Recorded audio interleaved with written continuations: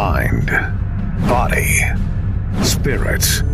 The martial arts are a way of life. Attack Life, Not Others is an insight into that life. With Sensei Tim Hoover. Good afternoon, everybody. This is Sensei Hoover. I'm Steve Mittman. This is a very important episode because we're going to introduce a principle that I think will play a major factor moving forward from this point on. The next several weeks are going to be very interesting. As you might know, when we get on a topic, we kind of group it, and we'll do like 2 or 3 weeks in a row where we're addressing that same issue or topic in a different manner, and we kind of break it into parts, maybe part 1, 2, and 3. That's what we're doing now, but the next several weeks are crucial to what this podcast is all about, the message we're getting out there, and I think really important for you as the listener to just absorb, and it's a very serious matter. It is. It's about the right to protect. As a citizen in the United States, as well as specific to the state of Pennsylvania, we invited Judge Bob Steinberg on the show, who's a lifelong friend who's been there in so many situations, not just for me, I mean, with the Breakathon and everything else, but also his profession has taken him into such extreme situations of violence. And he came on the show 2.5 years ago. We didn't air it. We never aired it. It never saw the light of day. We have it sitting here, this incredible, interview and just a whole discussion with Judge Steinberg. So that's coming up in future weeks. We're going to break that discussion up into several episodes, but we want to kind of lay the foundation right now. Yeah, and in it, too, is some personal experiences that I talk about that happened to me, and he talks about some experiences that happened to him. And then he just really lays out a very straight and narrow path as far as our rights. He describes like force, what your right is especially as a citizen or just as a martial artist, that you're responsible for a little bit more education in how to defend yourself. That's going to be looked at. He also looks at the castle law, the right to protect in your house and your home, the differences between the two. And it's just really important, especially if you train in the martial arts and you train in a reality-based system, you got to really be able to evaluate how far you're going to take it when you stop. And that's hard to do. It was a crazy world back then. It always is. It's never just, this utopian world that we would all like to have. But since that recording 2.5, 3 years ago, the world's gotten even scarier and more crazy. That's right. Weapons have increased. And I have to tell you that we had a basis of weapon defense in our system, but nothing like we have in the past, I'm going to say 10 years. We've really researched, did a lot of work, had a lot of seminars, and I'm very proud of the weapons program we have. The way we train and the way we drill and what we do brought me to the way you kind of look at things and evaluate things.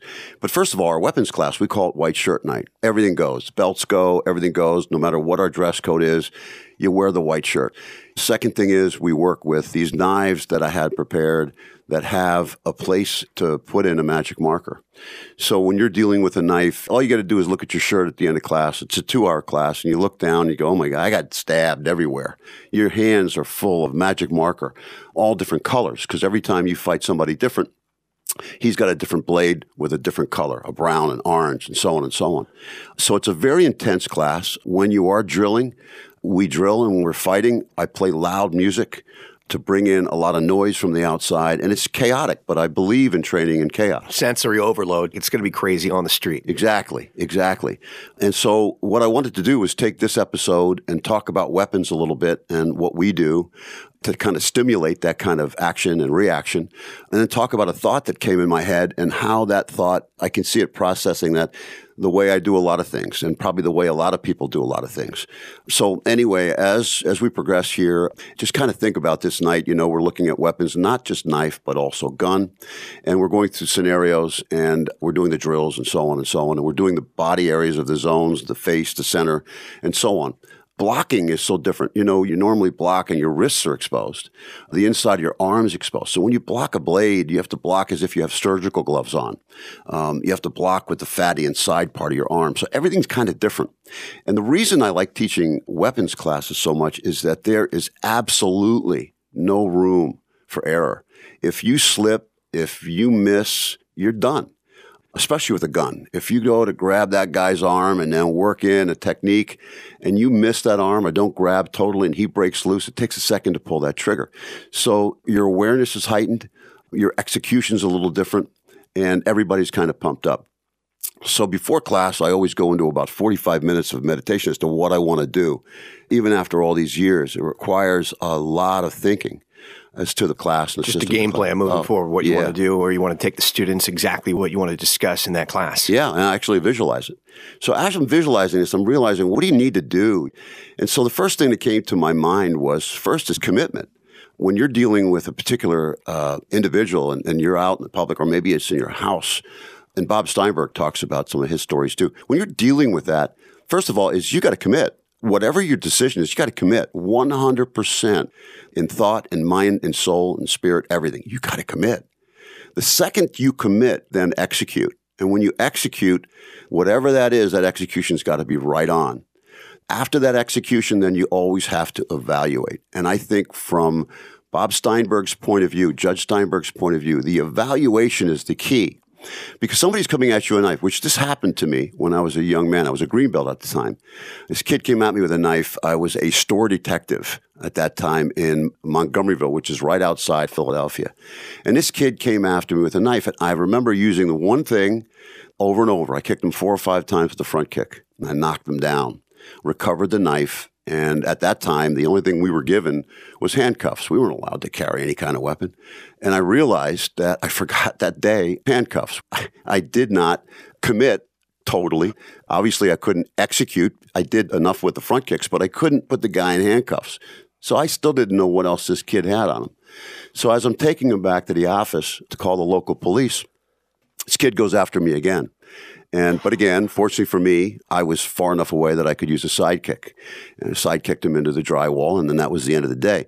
The bottom line is that this happened to me when I was a young man, and that also started the process of weapons and, where we are today. So the thing is when you're doing these things, you can't hesitate. You have to commit. And if you pause, if you don't do something, you're going to get hurt. I have to stop you. I'm going to ask this question on behalf of martial artists, but also non-martial artists. Right. When you say commit, where does that come from? In my opinion, you've got to formulate that. You've got to think about that ahead of time. Priorities, like anything in life. Are you going to be able to commit as far as moving forward? And I'm going to be honest. I'm just going to lay it out there. There are some people that just don't have that in them, and they'll lay down and die. Sure. So what are you willing to commit to? How far will you go? Well, it's to flight, fight, or freeze.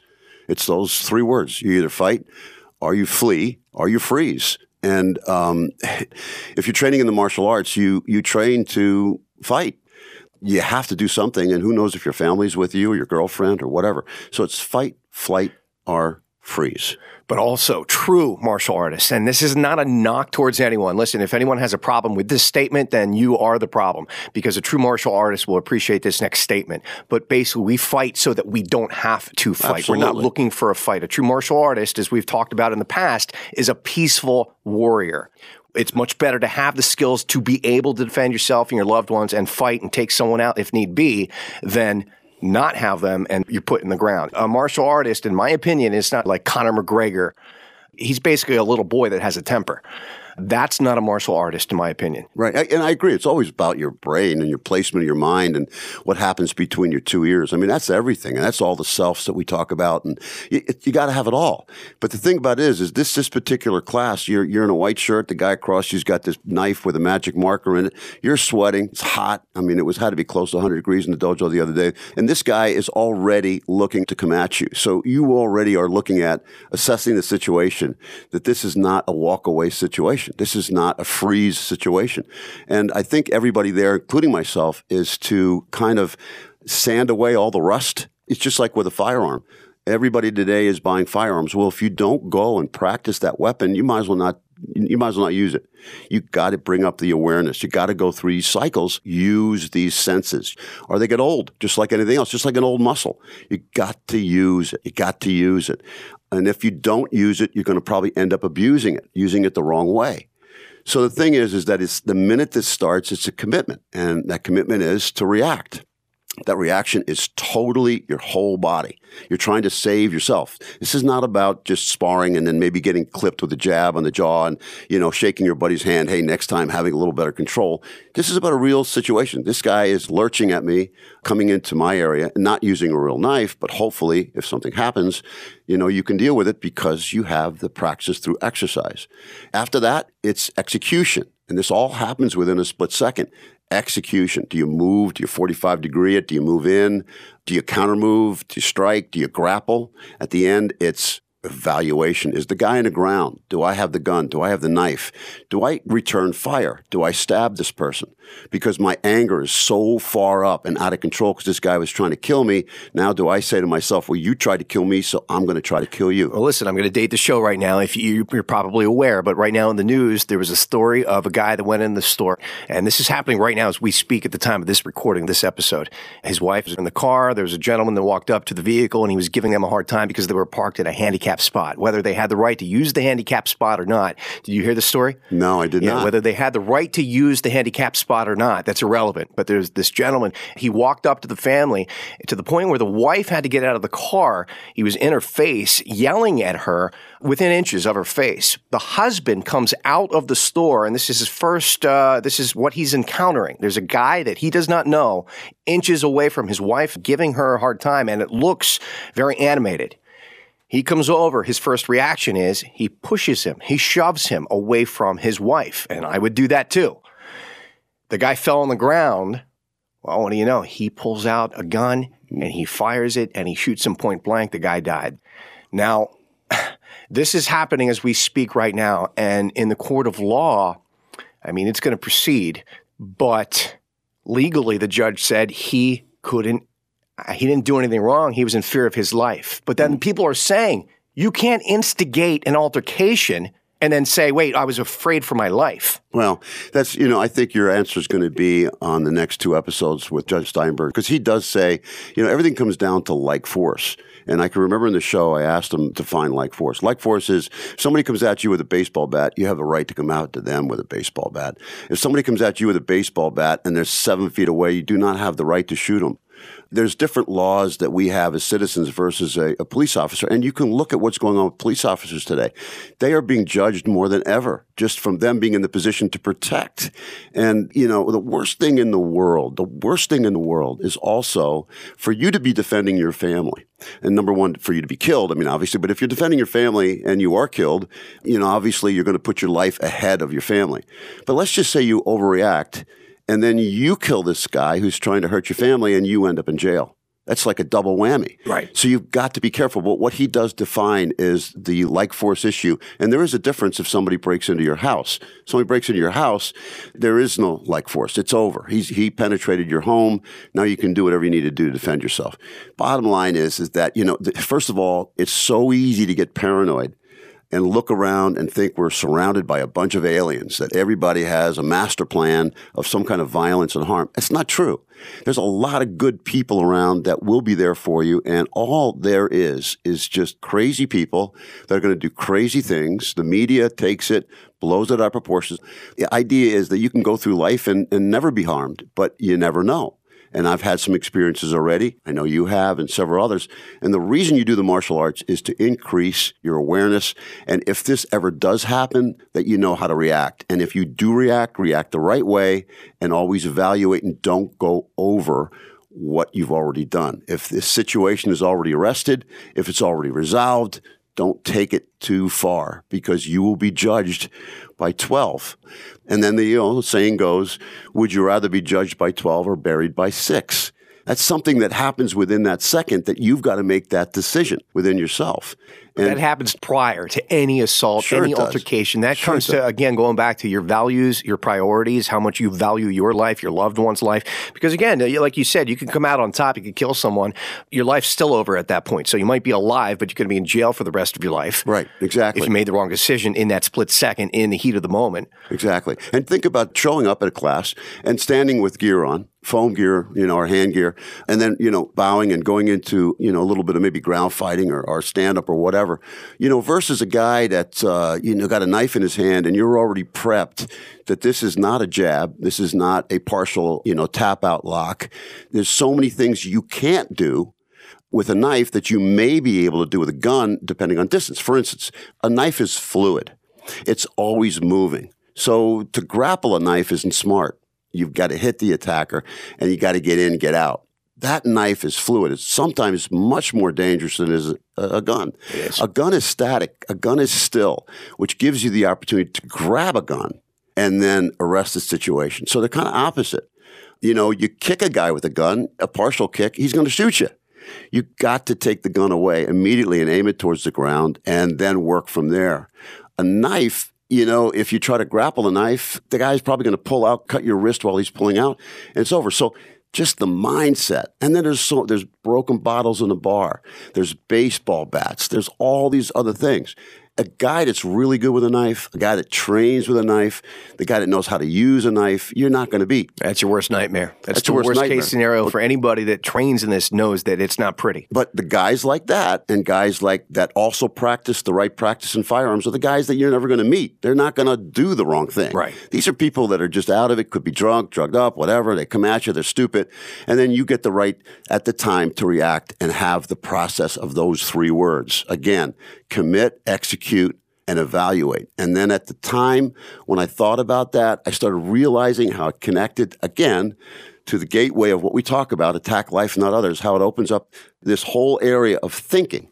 From everything I do, conversation, this podcast, my friendships, my relationships, everything that I do starts with a commitment. After commitment, I got to execute. I got to give it all I got. And then after that, you always still have to evaluate. That's how you become a better person. You have to judge yourself. You have to look at yourself. You have to evaluate. And one without the 3, 1 or 2 doesn't work. It's all 3. Commit, execute, and evaluate. And take those 3 things and look at that in your world where you thrive and say, well, gee, where do I 50% commit? Do I 75% commit? Don't. If you're not going to commit totally, don't do it.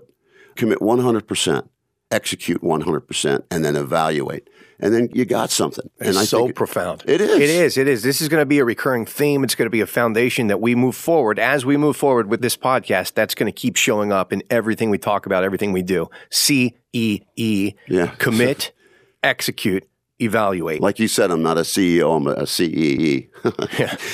and you do that with the things that you love to do as well as the things you don't like to do.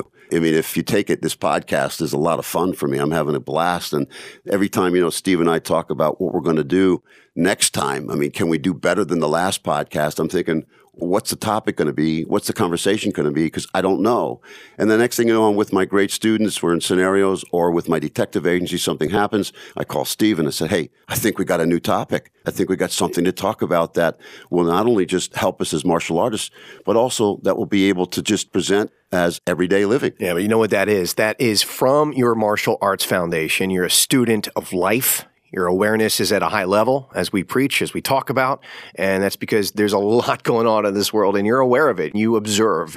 You can always learn from any situation and then you apply that. And you're evaluating. You're constantly evaluating yourself. I am. But I think if I would have retired or stopped or got bored or lost, the passion for the arts, this stuff wouldn't come out. And it's the idea that I'm still thinking about how to improve it and how to think better, because it starts with thinking. The execution is not first. It's the commitment and it's the execution. You've got to be there, and everything's played, as I said earlier, between those 2 big ears, Steve. And then from there, you move on. So I think it's good. I'm excited. Again, Judge Steinberg coming up next week and the following week. We did it in 2 different parts. And I think you're going to really get educated. And you're going to really understand where you are as martial artists and what your right is of self-defense in the state of Pennsylvania. But also non-martial artists, too. Just the average person. Oh, absolutely. The average person on the street. Always. Wants to know where they stand, what they can and cannot do these days. Absolutely. And thanks again. I appreciate it, and we'll talk soon. Thank you for listening to Attack Life, Not Others. Subscribe to our podcast. And for more on Sensei Hoover's way of life through the martial arts, go to hooverkarate.com.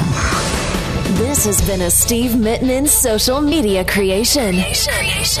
Steve Mittman, socialmedia.com.